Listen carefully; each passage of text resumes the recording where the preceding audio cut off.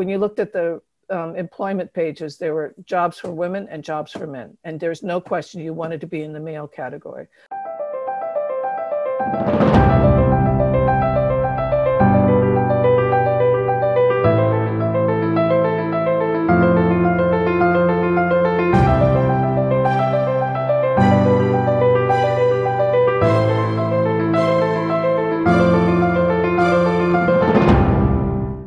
Hi, everybody. This is Alan Salisbury with the Coda Support Foundation, and welcome to episode 3 of Profiles in Service, the podcast that explores service to the nation in all its dimensions.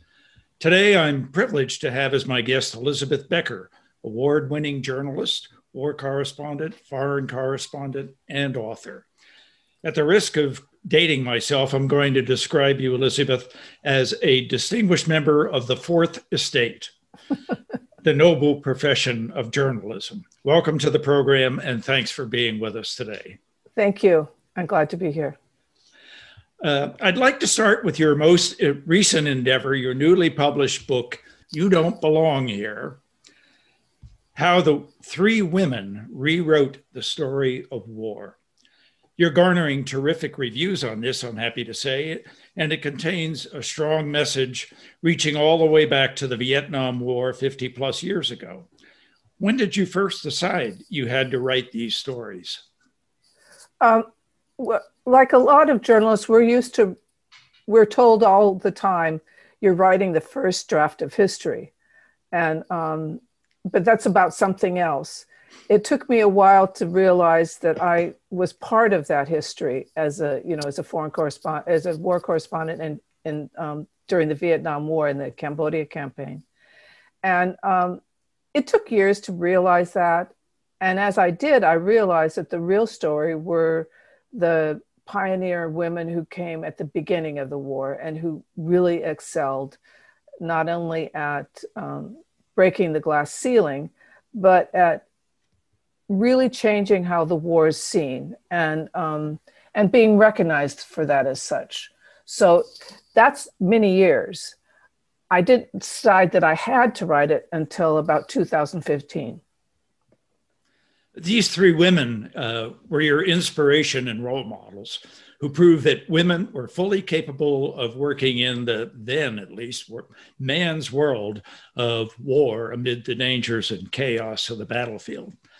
This put the lie to the long-held belief that they should only focus on the women's angle in their stories. That said, I kind of detect in your writing the notion that at least some women outdo many of the men in their ability to not only be present in the moment, but to be able to take a more comprehensive view, including the historical, societal, cultural forces, and even human impacts. Is that a fair analysis? Well, there's no question that as outsiders, these women did all that you just said. I don't like to boil it down to woman versus man. That's too easy, and it misses a whole bunch of points. They did, and let me explain what outsider means. These women came without jobs. No one sent them. They paid their own way. They did not have experience as political reporters or anything resembling that. They had no resumes to speak of.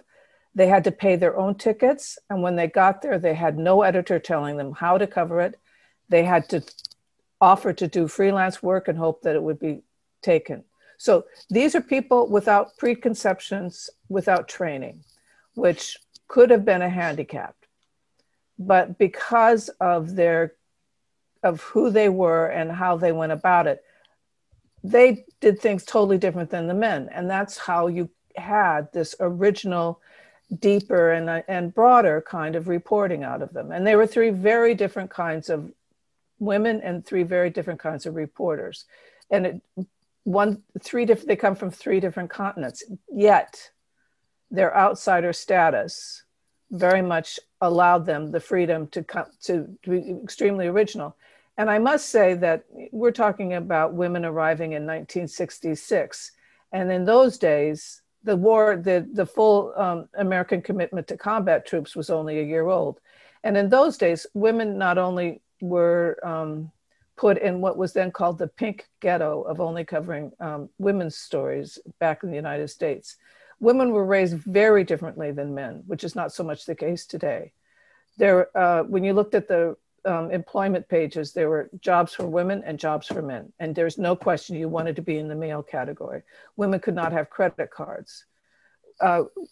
Married women were Mrs. There was no Ms. There were no women athletics in public schools. I could go down the whole list. So they were actually, by their gender, raised differently. So it's not just the X chromosome or the Y chromosome. It was a much more genderized society. Yet when they got there, as I said, they did make all those changes. You point out that they came from 3 different continents. They also came from very different social backgrounds. The one thing they had in common was they all spoke French. And I guess the other thing would be that they were all there to prove themselves, to themselves probably at least, as journalists. Did their different backgrounds give them different filters through which to view the war? Well, sure, of course. I mean, totally. I mean, when you're French, you're French. When you're Australian, and you're American.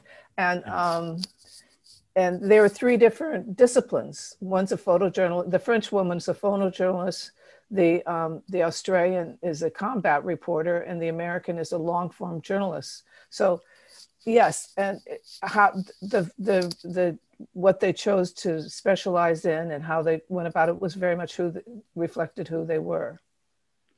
You make it clear that the men didn't just passively resent the women, but they actively worked to undermine them and remove them from the scene. Mm-hmm. Your 3 pioneers were equal to that task of holding their own. What do you think was driving the men? Was it fear of competition, of not being able to compete with their game? The troops, on the other hand, were more accepting, were they not?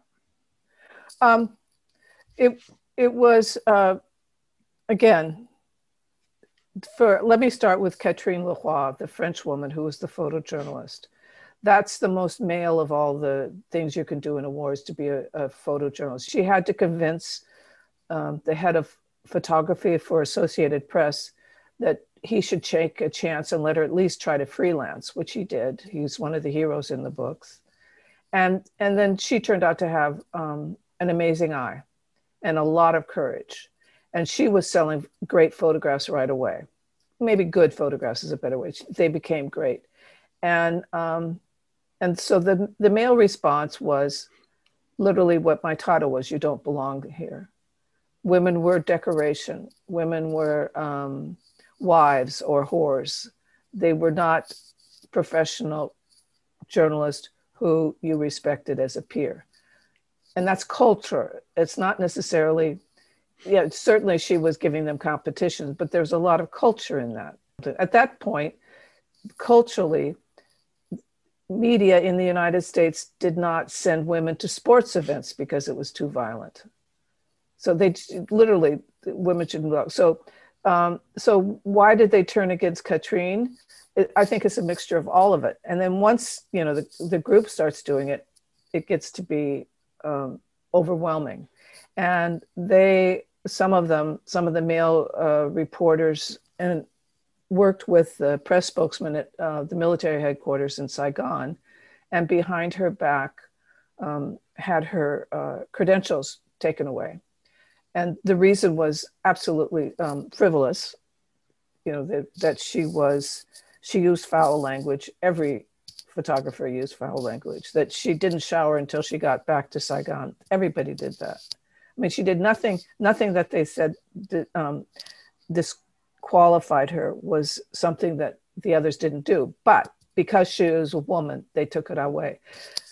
She protested, appealed, and got her credentials back, but she was it really was significant for her, and she was very careful thereafter about who she worked with. One of the things that is always brought up when you talk about women in combat is that They were afraid that the men will be distracted with a natural protective instinct for the women. I recall that Katrine in particular was very sensitive about, she had to carry all her heavy pack of photography gear and whatnot. She would not want the men to try to help her. Were there issues like that oh, sure. in terms of acceptance? Yeah, and that's serious because, again, that's cultural. Men are instinctively wanting to protect the woman in those days. I don't know how much that's true nowadays. There was an official military ban against women on the battlefield. The United States had the official ban. It dated back at least to World War II. And in theory, the women should not have been covering the American combat troop forces in Vietnam. But because President Johnson did not want to declare Vietnam a war, all rules about journalism were pretty much loosey-goosey. So women found a way to get to cover combat for the very first time in history. And when General Westmoreland, who was, of course, the head of all of US military in Vietnam, when he found out, he was furious. And exactly that fear came up. He said, I don't want the soldiers to think they have to do something special for you. And it took Katrine and a few other women had to negotiate to suspend the ban for a while. And in effect, that's when the ban ended. So they were very important for getting rid of that very final, you cannot do this. So that was very much part of the fear of the military. Of course, all those bans and whatnot are falling by the wayside today. And I think, as you alluded to, we'll see probably there will be stories of heroism with women saving men on the battlefield before too long. So I'm sure there already are. Yep, there probably are. So once again, the book is You Don't Belong Here, How Three Women Rewrote the Story of War. And that's Elizabeth Becker's latest book, just out this year. Now, let's shift gears for a minute, Elizabeth, and talk more about you. You took your undergraduate degree work at the University of Washington and earned a degree in Indian or South Asian studies. And then you were next off to India, Agra, I think it was, and doing graduate studies there. How did you decide on this as your field of interest and study? Well, I'm from Seattle, and Seattle looks to Asia. It's on the Pacific coast, obviously. But India particularly became an interest because of literature. When I was in high school, one of my teachers introduced us to the poetry and stories of Rabindranath Tagore, the great Bengali writer who was the first Asian to win the Nobel Prize in Literature. And so when I went to undergraduate, I realized that that's what I wanted to study. And so I convinced the university to allow me to make that degree, and they created a degree program. Oh, you created the program? I didn't. I applied for it, and they created. Yeah. Wonderful. What were you thinking career-wise early on? Was it like foreign service, teaching, journalism early in the picture, or what? No, I wanted to go into academics and be a teacher. Okay, that would have been a very different life. Yeah, very different. No doubt about that. No. So in 1972, you launched your career as a correspondent with the Washington Post. That is not exactly the starter job that all journalists get. Well, you make it sound you make it sound more illustrious than it was. In graduate school, I had a contretemps with my major professor, and realized I could not continue. So I took my fellowship money and bought a one-way ticket to Cambodia, where a friend of mine had become a very good freelance reporter and was trying to get me to join her out there. And, you're very naive. You don't understand things quite as well as you might want to at that age. And so I thought, oh, this won't be a big deal. I'll go out and I'll learn how to cover a war, maybe for a few months, and then I'll come back. Well, that was foolish. And I realized just how tough it was and what a commitment it would require, which I gave it. And this was the Cambodia campaign of the war. If you remember, the direct US combat taking over the war was 1965.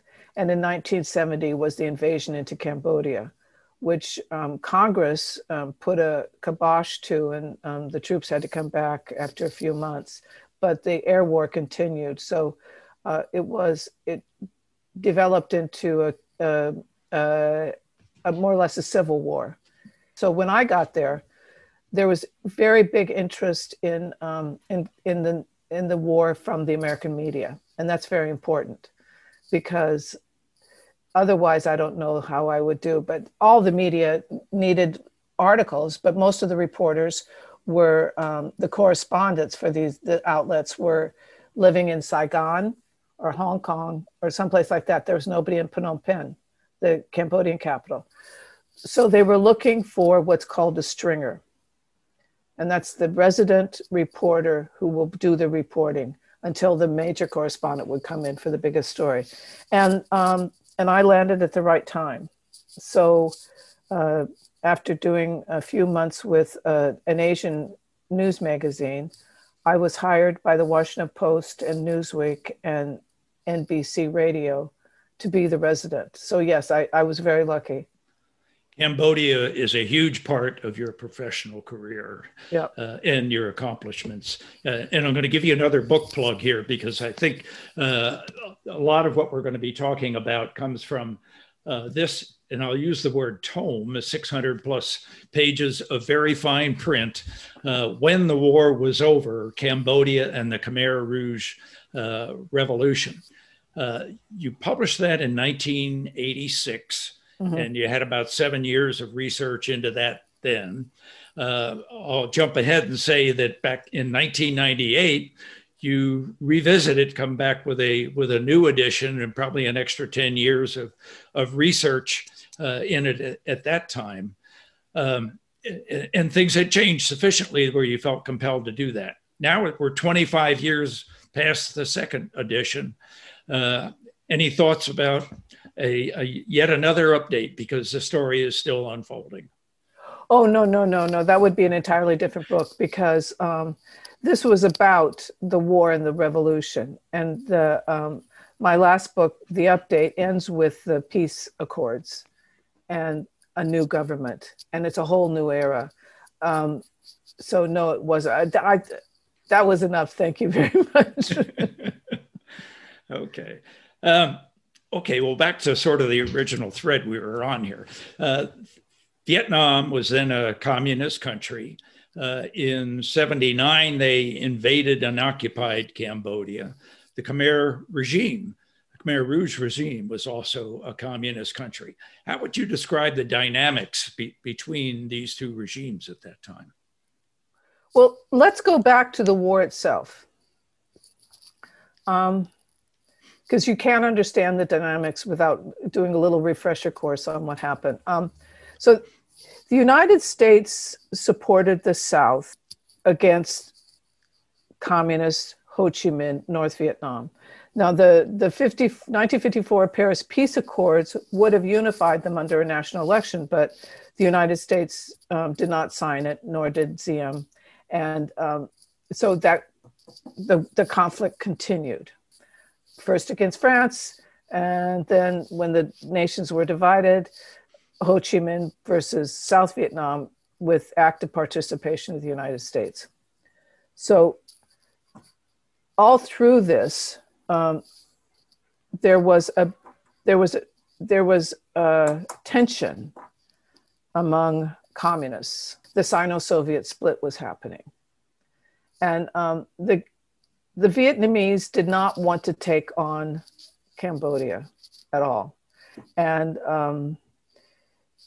they had to deal with the neutral head of Cambodia, Norodom Sihanouk, that he would play, Nordum Sihanouk played one side against the other, with the Americans doing, and South Vietnamese helping one way and helping the communists another way. And this was great for the Vietnamese because they did not want to have to, help the very small Cambodian Communist Party. Well, that's the beginning of a strong resentment. The United States supported a military coup against Sihanouk and an invasion, and then the North Vietnamese went to help the Khmer Rouge because they did not want the Americans to cut off their supply routes. I'm going into too much detail, but no, this is a long history. And so then both communist sides win. Now, remember, the raison d'etre for the United States in the war was stop the communists in Vietnam, because if they win, they'll take over all of Southeast Asia. The domino theory. Yes. And that goes back to President Eisenhower and Secretary of State Dulles. And so this is the thing that just is so upended. Those theories, instead of communist Vietnam going after non-communist Southeast Asia, they had one war, and that was against communist Cambodia. And they overthrew the Khmer Rouge, who had been instigating a border war. And the Khmer Rouge were, besides genocidal, they were also incompetent. And like a lot of autocratic, awful dictators, you blame a neighbor for your problems. So Vietnam became their bad guy. And they instigated, they blamed a whole bunch of things on it. And finally, Vietnam said, I've had it. They overthrew the Khmer Rouge, and they thought, oh, the world is going to be happy with what we've done. Instead, the world was not, and sided with the Khmer Rouge. The Khmer Rouge were able to keep the UN seat. The Vietnamese were the ones who were criticized for taking over another country, and it sparked another war. The Vietnamese eventually left, and that triggered peace accords because everybody was afraid that then the Khmer Rouge would come back again, and then who would be blamed for it? So it's a very twist and turn, and none of it was predicted for all those terrible long years of war. None of it. I got the impression from some of what I read that the population during the revolution, the Khmer Rouge Revolution, was somewhat indifferent to who might eventually survive and win the war, and that in that when the revolution finally concluded and the Khmer Rouge were in charge, they, having kept kind of a low profile, now emerged with a very different profile. And I guess the story that hit the US on the killing fields in terms of that movie tells the full range of the atrocities they convict. But am I right that... the war was not the revolution. So the war is from 70s to 75, and that's just a war. Okay. There's no revolution. I mean, the North Vietnamese very much did most of the fighting in the first few years of the war, so that the Khmer Rouge could be. They were completely unprepared for this. They were not ready. They were not ready for prime time at all, and only when the North Vietnamese left, which was after the peace accords of 73, did the Khmer Rouge begin to take over. So they, the Cambodian population wanted the war over. They wanted, there's no question. Exactly. That's your title. That's where their title really comes from. And, but it's not as if they loved the Lon Nol regime. The government was corrupt. It was not democratic. It had some of the same issues of South Vietnam. Supposedly non-communist, but doesn't mean you're democratic. It was the opposite. And whenever there was a hint that the population wanted a different leader, Lon Nol declared martial law and jailed people, just like Diem and then Tu. And the other thing was that the neutral leader, Sihanouk, had gone to support the Khmer Rouge because he was furious that he was overthrown. So it was all a slosh, and people did not know which way was which. And even when the Khmer Rouge came to power, it took them a while to realize just how hideous they were. And then it was too late. And you go on to point out that fully a quarter of the population of Cambodia was essentially slaughtered in the killing fields. As one of they died through starvation, malnutrition, poor medicine. I mean, they were treated like work animals, and the whole country was cut off in a way that I don't think has any parallel in modern times, not even North Korea. Has history really come to grips with the magnitude of that, almost a genocide? Well, yes and no. We tend to be, like America, we tend to be very familiar with Europe. And we know the Holocaust story. We know how horrible that was, and there are Holocaust museums, and we know the Jewish Americans who had relatives, and with lots of movies and so on and so forth. We're less attuned to Asian countries, particularly, and Cambodia is a small Asian country. So it took a long time for this to break through. At first, the United States didn't want to believe it. A lot of countries didn't want to believe it. But you're right, the killing fields was very important for the popular message. And then after decades, finally, there was a genocidal tribunal, which found the senior leaders guilty. So there's been progress. We'll come back to that tribunal. I get a strong impression that your many years in Cambodia have created a somewhat deep affection for the people of that country. And I base this in part on your very moving story about Bafana, if I'm pronouncing that correctly, and made into a movie as well as captured in your book. And also from what I took to be somewhat of a lament, a nostalgic lament about the culture being best symbolized by the Angkor temple. Is there a symbolism for you in those ruins? Well, yes. The ruins aside, remember, that's what I studied at university. That Cambodia I studied it from afar, because it's the country most influenced in many respects by India. So I had already had a basis for understanding and appreciating. And then you live there, and if you didn't care a lot about them, you wouldn't spend all the time working there. I mean, you can only care about so many countries, I think. And there's no question. I very much love the country, the culture, the people. I can't stand what's happened to it. Yes. I mean, if you care about it, then you're going to be more angry than if you didn't. And Angkor, you can't, if you know Cambodia, you can't help but understand that it plays a significant role, first of all, as a symbol of what it used to be. And I'm not that nostalgic about it. I love the temples. They're gorgeous, and it's a monument to the ingenious and artistic and engineering might of Cambodia. But it's also for Cambodians in particular, it is their reminder that this is their old culture. They're not some ne'er-do-well little developing nation, which is one of those almost patronizing things to say about all these countries with their very old civilizations. And they were developed long before we were.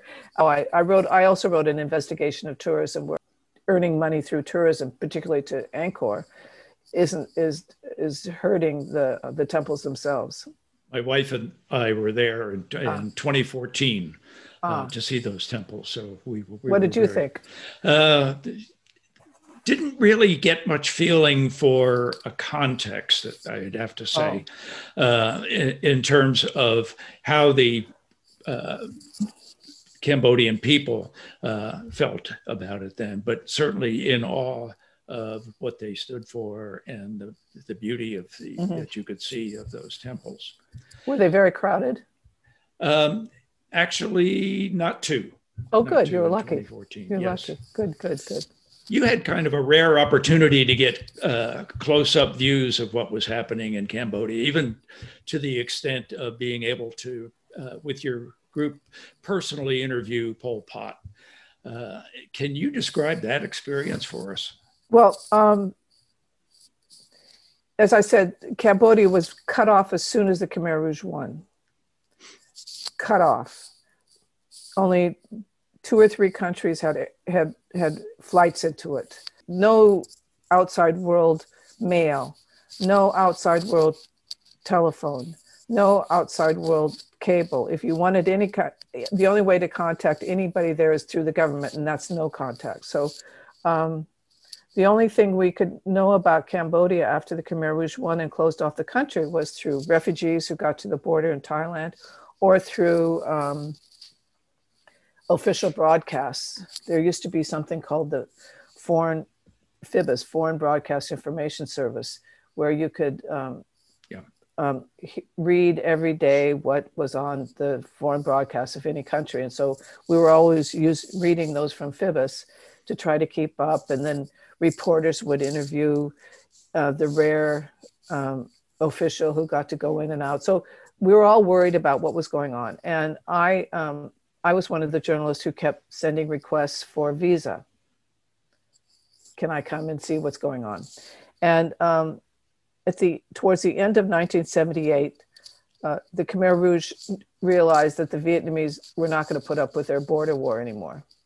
The Khmer Rouge were really worried. They realized that they had pushed too hard, and they were afraid that Vietnam was going to invade and possibly go as far as the Mekong.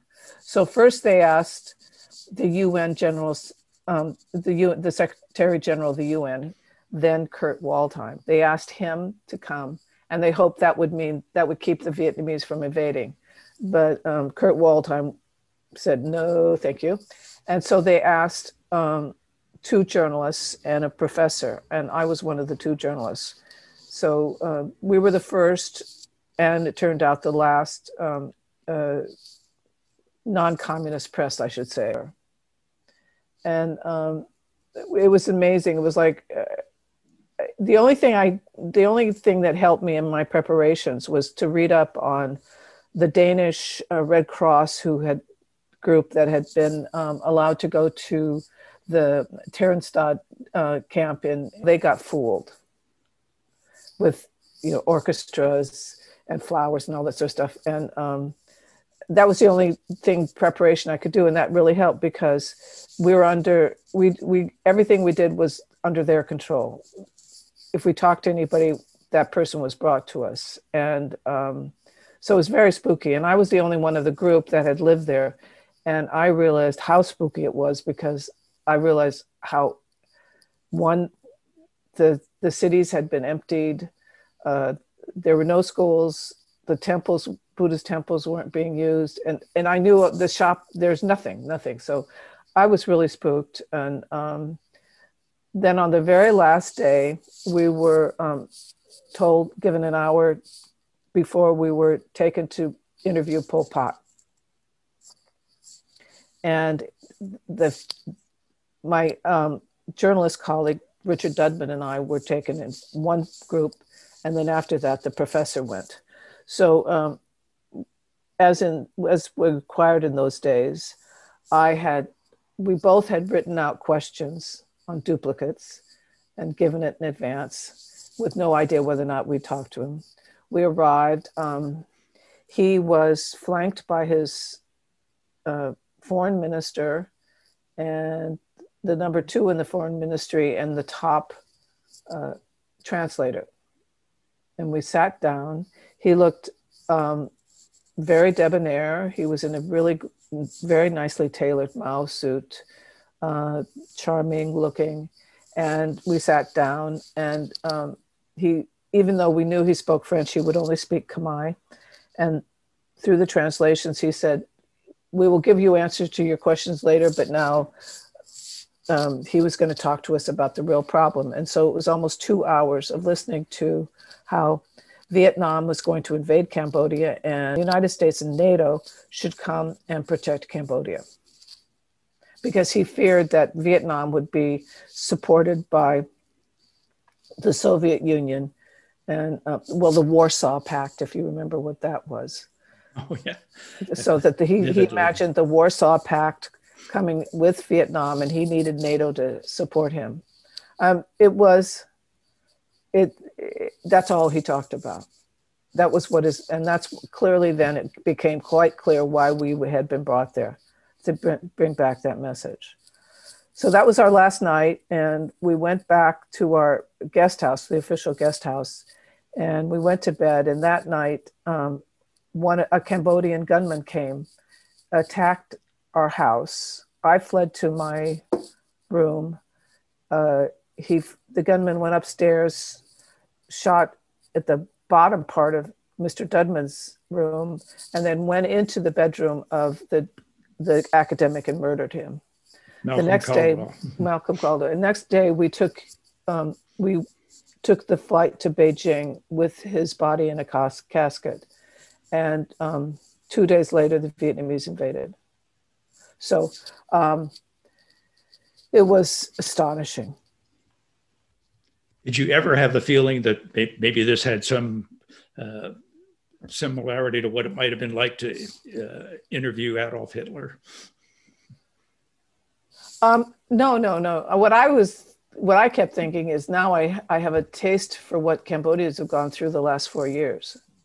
Yeah. That the fear of that night, they went through every night. If they heard a dog barking in their villages, they knew somebody was going to be taken away and killed for no good reason.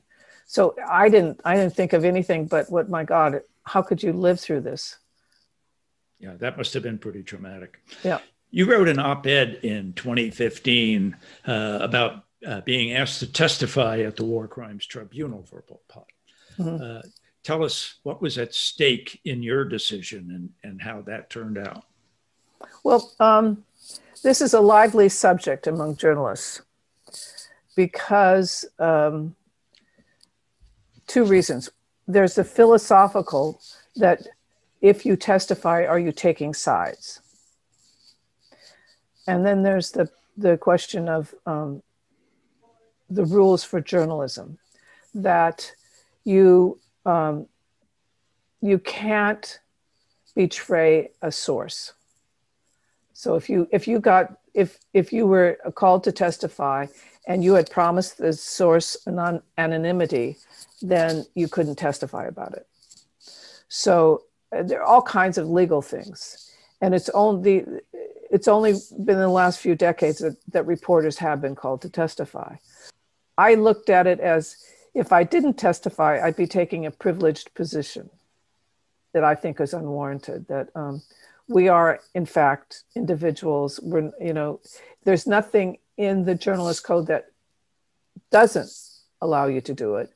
And if I didn't do it, I felt that I would be taking too much of a privileged position because I was witnessing stuff nobody else witnessed. Then secondly, I checked with a lawyer, and he said, before you testify, put any material you're going to refer to in the public record. So that's what I did. I put all of my papers and photographs and tapes of interviews. I gave it all to my university, so it was on the public record. And then I went and testified.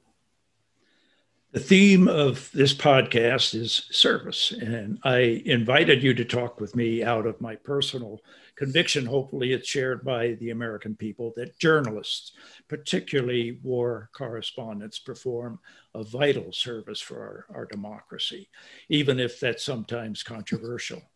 Do you as a journalist share that view? Is it a significant driver of your motivation? Well, yes, except you make it sound more ennobling than it feels. We journalists have to be there, because how can you expect? We're not fighting. War is a very important decision for any country to take, and how it's executed. The ramifications are you can't even begin to talk about it. So yeah, we have to be there. And yes, it's important for democracy. And you know a country is becoming anti-democratic when they start putting the journalists in jails. And no one stands up for us in the middle of a baseball game and say, "Thank you for your service." No one ever thanks us for a service, and we're bound to be thrown in jail before we're given a "Thank you for your democracy" award. It's a service that's not often recognized, and the previous president was trying to get rid of us, and it was, and I think that was. That was a clue to the threat to democracy. If you do not allow journalism, and you don't have to agree with us, and you can check us out, but without journalism, we're up. It's, what did Thomas Jefferson say? If it's a question of government or newspapers, I'll take newspapers. And the Washington Post has adopted the motto, "Democracy dies in darkness." Yes. The same type of thing. And, who are the heroes that we see in other countries, like in Russia? Yeah. They're journalists, and it's always journalists. And it's scary. And you're putting your life on the line in a way that is not recognized as such. There are no medals. Thinking back to Vietnam and Kate, Katrine, and Frankie, were they motivated by any kind of sense of calling to tell story, or is it an adventure for them? Oh, if it were just an adventure, no, they would not have put up with this, because no, of course, they were serious people. They were serious people, and this was the most important thing that was going on in the world. So yeah, absolutely. And the diligence and hard work they put in, and the sacrifices they made, that's not adventure. That's a deep commitment. And Katrine work was recognized pretty much right away. She's the first woman to ever win the George Boak Award for photography, which is generally for difficult conflict. And then the first woman to ever win the Robert Capa Gold Medal Award. That's huge. Very young woman. Has any woman ever made a combat jump like she did with the 173rd Brigade? I don't know. That was the only one during the Vietnam War. I don't know. I did not do that research. Then, you do that. You can read my book and say, "Oh, what adventure," but you don't feel, I was trying to make you feel all of the work and what they had to put up with. And they, particularly Katrine and Kate Webb, the Australian, the combat reporter, they suffered serious PTSD. When you read the book, you realize that they witnessed more war than most soldiers did, easily. And in those days, not only was PTSD not recognized as such, but it certainly was not considered that journalists suffered from it. That is the soldiers who suffer from that, and whatever it was called in those days. So yeah, it's a calling, very much so, and especially when the war rewards were not obvious and the deficits were very clear. You took a lot of hassle. Okay, let's shift gears again. I'd be remiss in not asking you about your work with the New York Times, and in particular with the team covering 9/11, which led to you and the team being awarded the Pulitzer Prize. What was it about that work that led to this distinct recognition? Well, it's a good portion of the paper, and it's because the Times was, in New York. Well, I had been the Pentagon correspondent, and I'd just been asked to go into international economics beat, but they put me right back on the beat. We just threw everything at it. We did, the people we lost profiles. We did. I was part of the reaction and what they were going to do, and the military side. And it's, some of us who covered wars before, we saw the towers, we saw what happened to the Pentagon, and we said, this is what we covered outside of the country. Now it's here, and trying to get that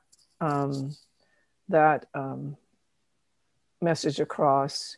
That's the first attack since Pearl Harbor. It was just historic, and but it was also it was exhausting because again, as a reporter, the administration of President George W. Bush didn't want us to get too close. So you're worried about your country, but then you got all the static of the administration. It's all that sort of stuff. And then of course the decision to go into Iraq was that just tore up. This is after 9/11, but sure. But 9/11 that was one of the most intense years for the newspaper, I think, for the country. Well, there's so much more that we could explore with your writings and everything, but I'm respectful of your time, and I do want to thank you so much for taking the time to be with us today. And maybe I'm going to be the first, but let me say thank you for your service, Elizabeth Becker. Well, I will accept that as a journalist, and no, thank you for thinking of us as providing that service. That's very touching. Thank you very much. You're more than welcome, and you've earned so much more than that. No. So, thank you so much. Again, this is Alan Salisbury with Profiles in Service. We've talked with Elizabeth Becker today, and I look forward to our next opportunity to join the listening audience with our next Profile in Service. Thank you. Thank you.